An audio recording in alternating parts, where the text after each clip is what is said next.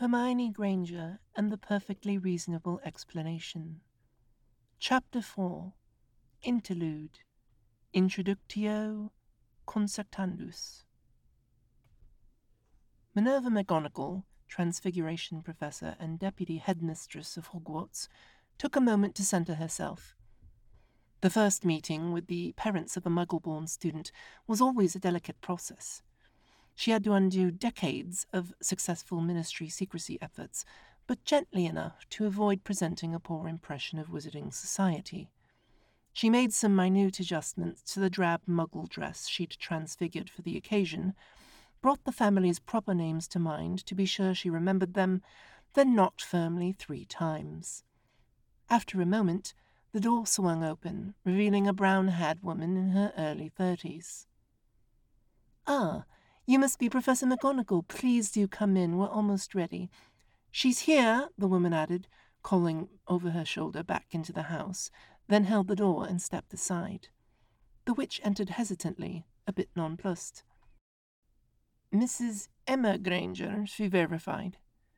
"Yes, it's lovely to meet you," said the woman with a smile. Likewise, of course. I was under the impression that your family was... That is to say, that you did not... Oh, yes, we're Muggles, the brunette interjected, pronouncing the word carefully with mild amusement. That charming Professor Flitwick explained a great deal when he was kind enough to visit on Wednesday, the woman continued cheerfully. McGonagall's right eyelid twitched, and her left brow rose, as if it were a counterbalance. "Did he know?" she said, in a tone that would have set alarm bells ringing for any of her students, but which entirely escaped Miss Granger's notice. By all rights, Minerva should have been grateful to have had the tricky part handled for her, and apparently quite well, if Mrs. Granger's attitude was any indication. But she'd spoken to Phileas only yesterday, and he hadn't mentioned visiting the Grangers at all. Though he had been smiling a great deal, she recalled. Yes, actual magic, and our Hermione is one of the rare few who get a chance to learn. We always knew she was special, of course, but we had no idea. She trailed off and turned as a man and a young girl came down the stairs into the foyer. Mr. Granger was equally nondescript as his wife, but the child's eyes were as bright and alive. The professor felt them examining her a bit more thoroughly than she was accustomed to, particularly from a student, and a suspicion began to blossom. "Professor, this is my husband Daniel, and of course Hermione. This is Professor McGonagall," she said to the others, completing the introductions. "Good afternoon," McGonagall offered warmly. "I'm pleased to meet you, though I understand you had more warning of my arrival than the official letter." The girl looked a bit abashed. "I'm sorry, Professor. I know the letter said that a representative would be coming to answer all of our questions, but I just needed to understand. And when the library didn't help, I called several ministerial departments asking about Hogwarts. Professor Flitwick said he had a friend in the Obliviator headquarters who let him know about incidents of a certain sort. I suppose I ought to have waited." At once, the situation became more clear. She'd thought such poaching behaviour had passed from Hogwarts with Slughorn's retirement, but clearly Phileas had been keeping an eye out for potential new house members. And if she were to be completely honest with herself, Miss Granger's approach did have a rather Ravenclaw feel to it. "You could not have known, of course, Miss Granger. Your initiative was commendable, and I am sure no lasting harm was done." Certainly not, if Phileas had learned via an Obliviator.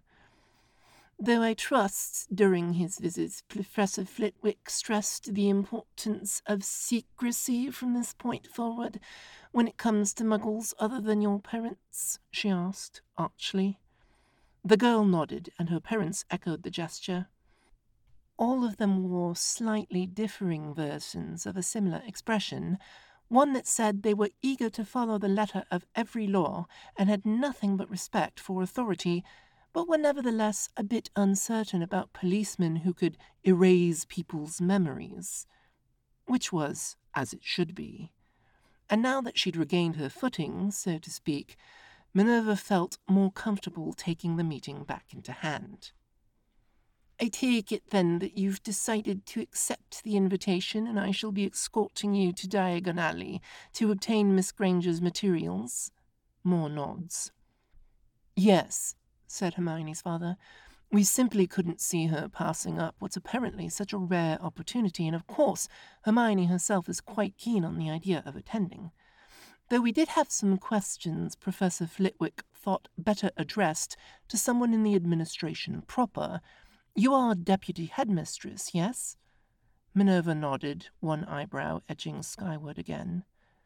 Well, continued Mr. Granger, wilting slightly under her stern expression, it's just the books on the list, they're all about magic. We'd wondered about normal things. Mathematics, literature, science, languages. Even history here, it says, a history of magic. McGonagall waved a hand somewhat dismissively. This was a relatively common question from the parents of Muggle-borns.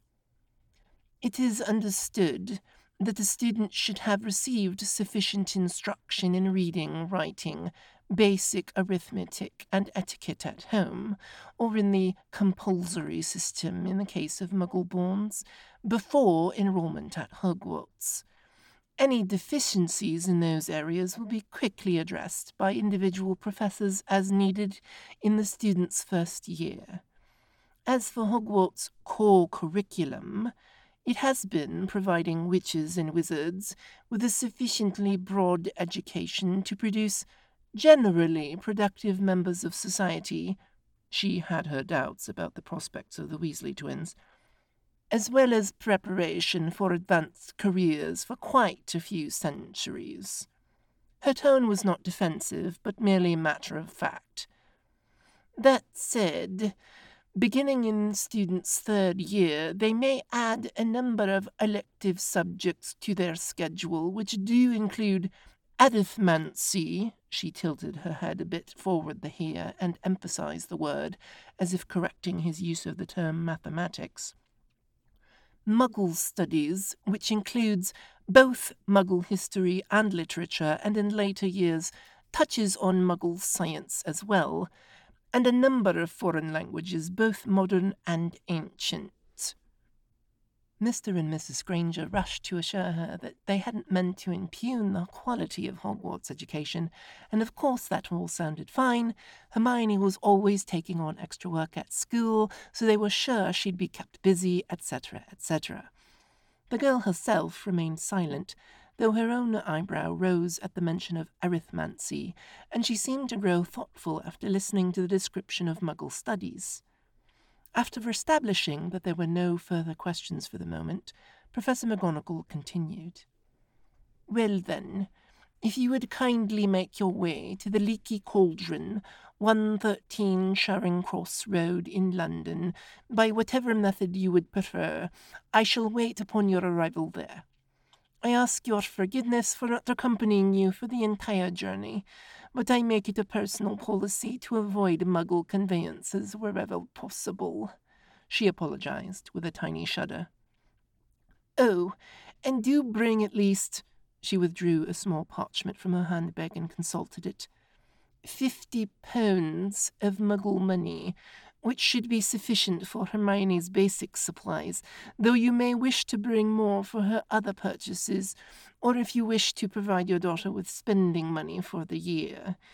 You will have to get it exchanged first thing, of course, but the shops there will not accept, cards, so I would advise erring on the side of excess in this matter. Excuse me, Professor, began Hermione, but how will you be getting there? Minerva regarded her for a moment.